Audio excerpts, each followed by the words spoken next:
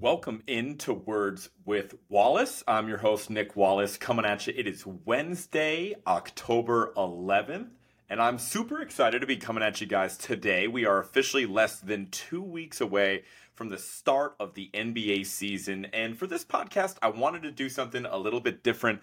It's an episode I've probably mentioned a handful of times now. I've been wanting to do it for a while. This is my Guys episode. So we're going to dive into exactly what that means in a hot second. But really just wanted to check in with you guys here. Not a ton of pressing NBA news since the last time we spoke. Obviously, we've had the start of the NBA preseason. Got to be honest with you, haven't been too dialed into that. Have a lot of stuff going on recently, but I definitely will get dialed in, of course, by the time of tip-off in less than 2 weeks, and maybe even catch some of the preseason action before we connect again next week. But that being said, still super excited to talk to you guys. Not a ton of other updates besides the start of the preseason. I guess if you guys want me to dive into the James Harden news, really it's pretty ugly. It seemed like he wasn't going to report. Then he ended up reporting to camp in Colorado, as far as I know, for the Sixers. So he's obviously still fighting pretty hard to get traded. We'll see if the Clippers end up putting a package together for him that is competitive enough for Daryl Morey to accept. I would basically doubt that at this point in time. I would expect him to be on the roster at least to start the season. We'll see how it shakes out in early season. Maybe they can run into some success early on. They're obviously still an extremely talented team, and maybe that'll make James want to stick around. We'll see how that ends up going. And then I would expect him to then, have all this kind of start up again with the trade talks surrounding the trade deadline if things aren't cooking with the Sixers by then. But let's move on to the bread and butter of this episode, which is, again, my guys. So I guess there's a couple different ways I could have branded this, right? Like, I guess I could say some of the most underrated players in the league, some of my favorite players, maybe even breakout candidates. It's kind of a mix of those three items. They're really just guys I rock with, right? Just like you guys rock with me, right? You're listening to this podcast, right? We know there's literally dozens of us, dozens of Words with Wallace listeners out there. So we know where we're at. We know we're not exactly big time quite yet. So if you rock with me, you're listening to this podcast, right? So you should rock with my guys. This is what this is all about. These are my guys, players I've loved watching over the course of their career, players I'm excited about, what contributions they can make on their respective teams this season. And the way I did it, I did try to kind of build like a lineup, if you will, 1 through 5. I know positions don't really exist much anymore. We'll kind of kick things off with the quasi point guard of this group, move on to the shooting guard, small forward, power forward, and center to round things off. So just 5 guys that I got for you. Draft them on your NBA fantasy teams if you're into that, and just keep an eye on them for this season because I think big things are coming. So I felt like going into this episode that I would basically be allowed, basically one homer pick, right? Like I can't just roll out, 3, 4, 5 Celtics on you. That's really no fun, right? But I did allow myself one homer pick, and this is kind of what I wanted to kick things off with. And the first, my guy, and the point guard of this fake roster lineup, whatever you want to call it, is my guy, Derek White. So I know you guys have heard me talk, a lot about him during this past season. He had a fantastic year for the Celtics this past season, and I think that is going to continue, and he's actually going to be even better heading into next season, and I'm going to tell you guys why. Now, first of all, obviously the Celtics, they made a lot of moves this offseason, right? The departures of, Rob Williams, Grant Williams, Malcolm Brogdon, and Marcus Smart, the additions of Drew Holiday and Kristaps Porzingis.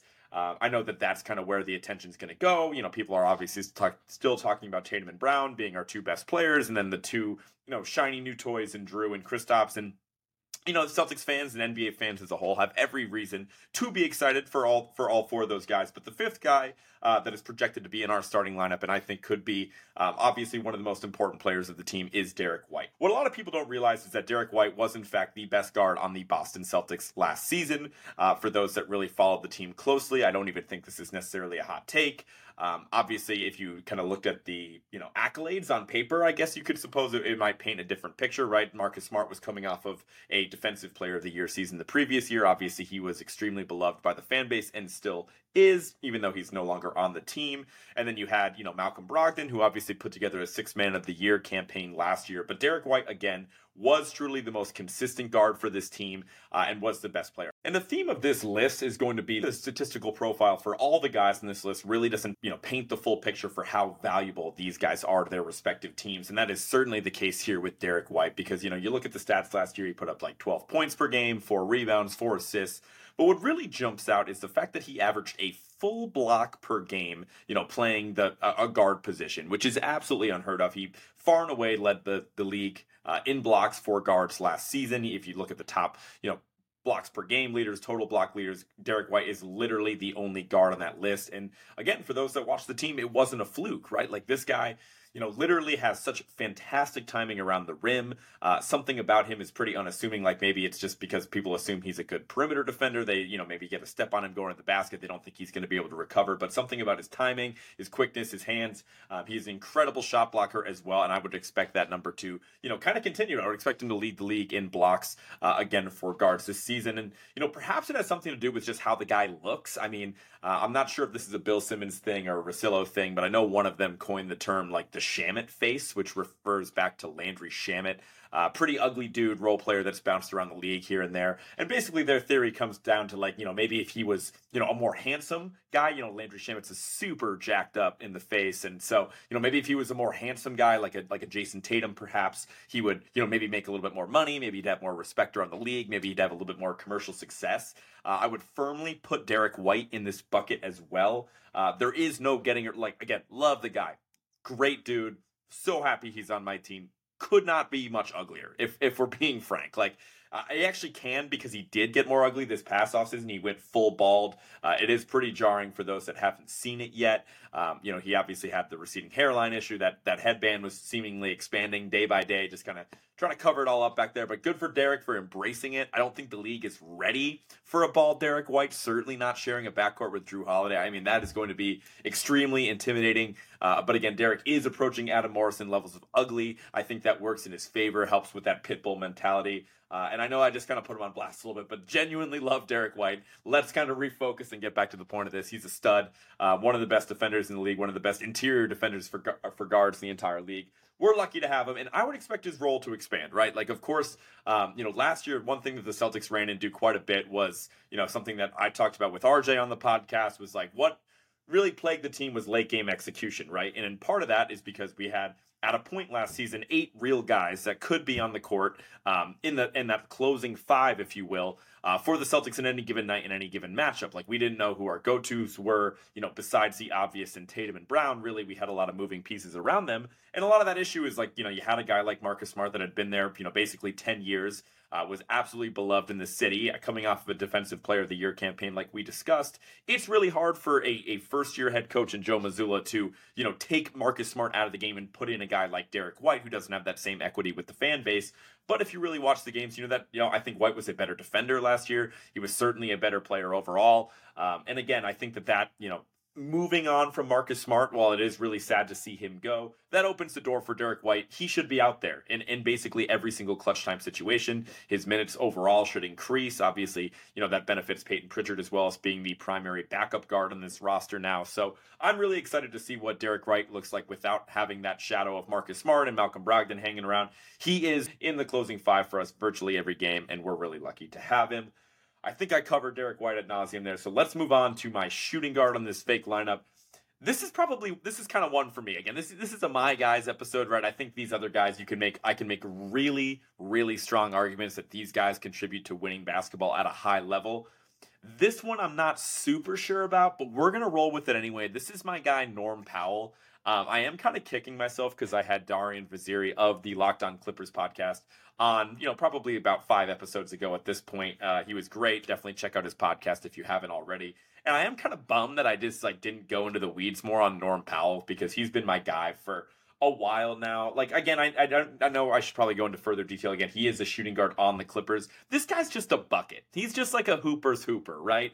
Like, again, I don't know how well his skill set really translates to winning basketball, because he is basically a quintessential spark off the bench, a quintessential, get hot, streaky shooter, can go off for 15, 20 points in a quarter. And it's really not all that surprising for a player that doesn't have the same recognition as others.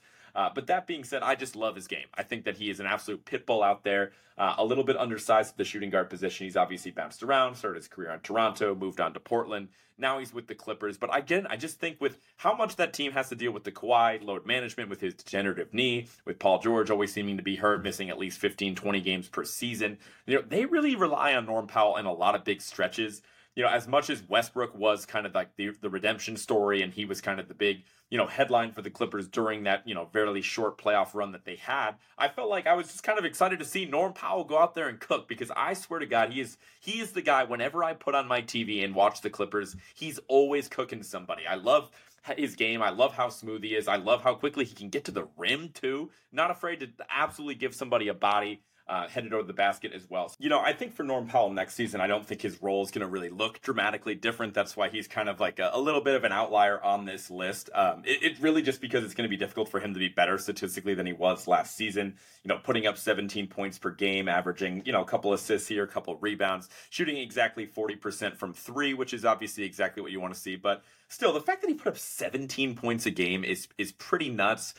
Really just kind of shows that, like, I don't know if there's many players with less name recognition that are scoring that many points, especially for teams that are relevant. Like, he's in a big market. He plays for a team, with championship aspirations for what it's worth in the Clippers. But I just love his game, and I just want you guys to be mindful of him when you put on League Pass on a random Thursday night and he's absolutely torching somebody. So with that being said, we can move on to the next player on this list. And this guy, believe it or not, seems pretty random, I know, but he's actually the reason that sparked this entire segment when I've watched, weirdly a lot of Pelicans games last season, and I am just a humongous fan of Trey Murphy III. I just actually feel like he is the absolutely perfect 3-and-D player, with the upside for more, right? He's actually only going into his third season. He obviously was drafted by the Pelicans a couple years ago. He was a part of the same rookie class as Herb Jones, who was, pretty fantastic in his rookie season. Herb, coming from Alabama, immediately kind of cemented himself as one of the best perimeter defenders in the league. I'm pretty sure he has an all-defensive team to show for it, which is great. And the Pelicans just as a whole have an abundance of wings, so it's kind of hard for people to get their shine. But I felt like Trey Murphy was far better than Herb Jones last season. And it was really just because of what he does on the offensive end. I would expect him to make another huge leap. His rookie season only averaged about 5 points a game, but as we see in many cases, just took a massive leap heading into his second year, averaging 15 points per game last season. A couple assists here, a couple rebounds there. Again, shot over 40% from three, which is fantastic. The defense is there. The athleticism is actually insane. He if you look up his highlight reel for what it's worth, if you're, a TikTok basketball consumer, I'm sure Trey Murphy has some weird niche fans out there, because he does have some pretty crazy dunks that are in game as well. I just love the trajectory of him. I kind of wish he was on a team with a little bit less wing depth. Like, they felt the need to acquire Josh Richardson during last season, right? You would expect Zion to be back in the mix. Brandon Ingram missed a bunch of games. You already have Herb Jones, like we talked about. And I know there's a few more on the team that I'm not even naming right now. So again, I just hope Trey Murphy continues to get his shine, because I do think he has the potential to be a very talented role player in this league for years to come. And who even knows what that ceiling is? Again, jumping up from 5 to 15 points per game is nothing to scoff at between years 1 and 2. So we will see what is in store for year 3, especially if he's a part of a healthier Pelicans campaign, where I would still expect him to be prominently featured. Moving on to the next player on this list, we have my guy Jared Vanderbilt of the Los Angeles Lakers.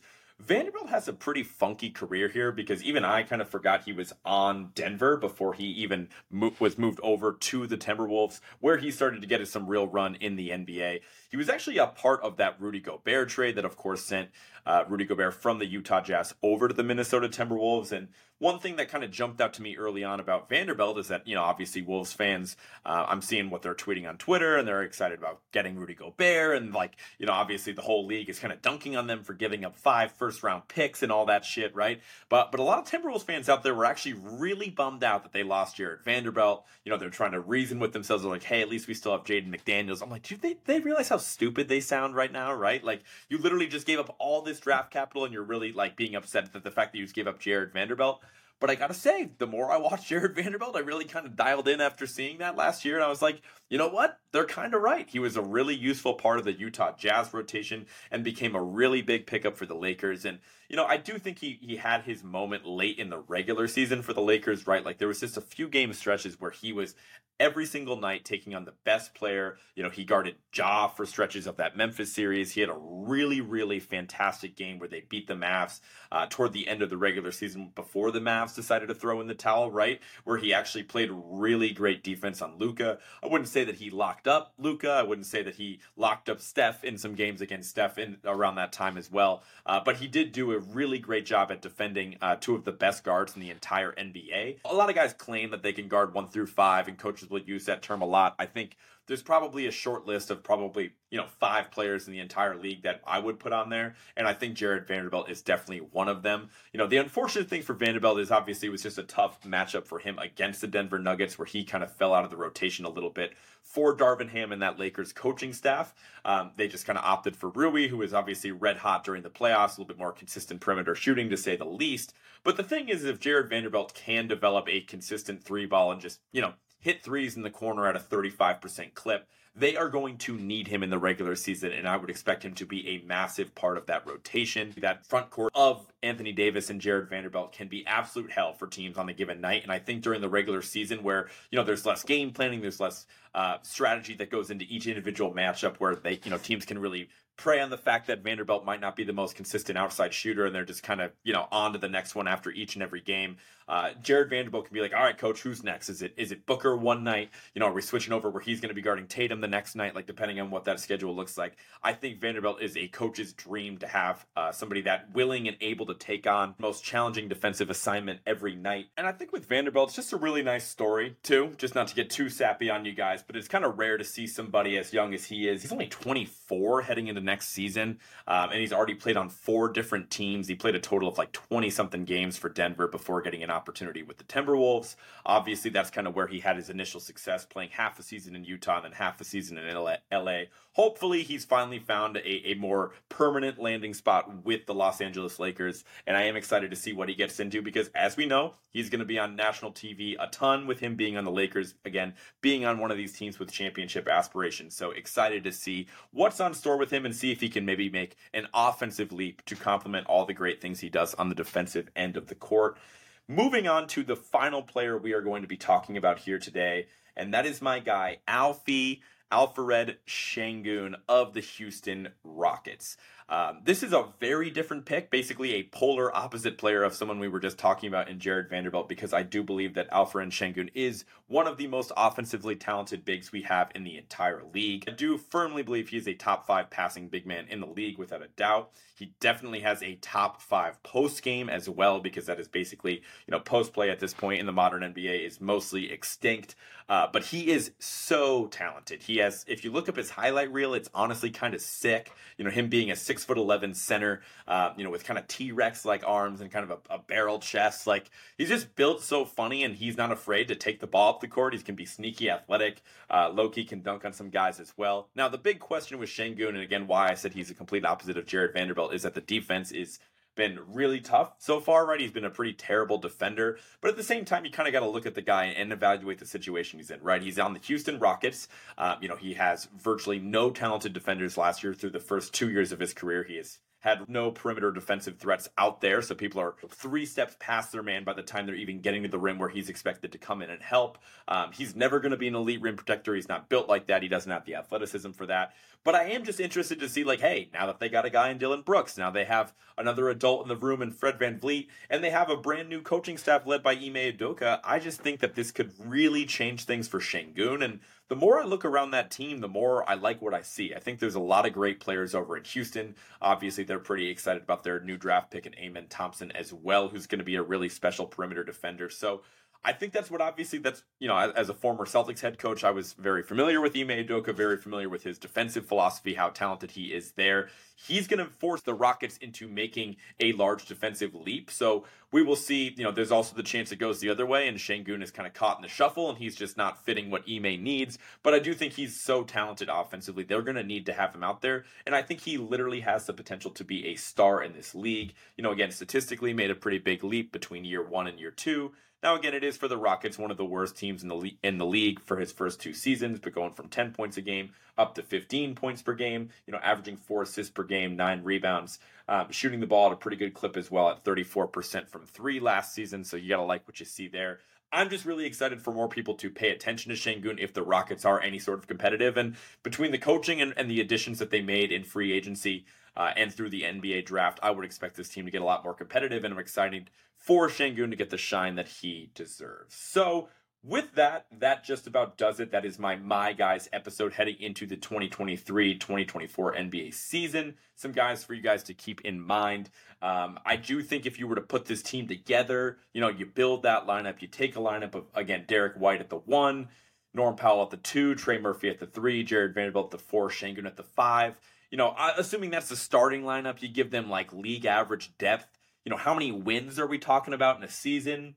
If we're lucky, probably like 35 wins, right? Like maybe, that's probably on the higher end of things. I don't think that this is, again, the most talented group in the league, but I do think these are really, really good role players for the most part, guys that I do think could take a leap in a couple years as well. So I am excited about their outlook, and hopefully you guys are as well. Hopefully you learned a thing or two about some of these guys. And again, we will see, right? We are less than 2 weeks away from the start of the NBA season. Just a few more guys to have on your radar. But with that, I think that just about covers it for me today, guys. Hopefully you guys enjoyed it. I just wanted to kind of vibe with you guys, tell you about some guys I'm super excited about, and you guys can catch me next week. I'm thinking of doing my predictions segment, kind of an overview of the season, giving my awards pick, giving my final 4, things of that nature. So you can expect that to come in roughly a week. But until then, be sure to follow @Words with Wallace on everything, on YouTube, on Facebook, on Instagram, on Twitter, on Spotify, Apple Music, wherever you get your podcasts. Be sure to share the show, tell a friend, and I will talk to you guys next week.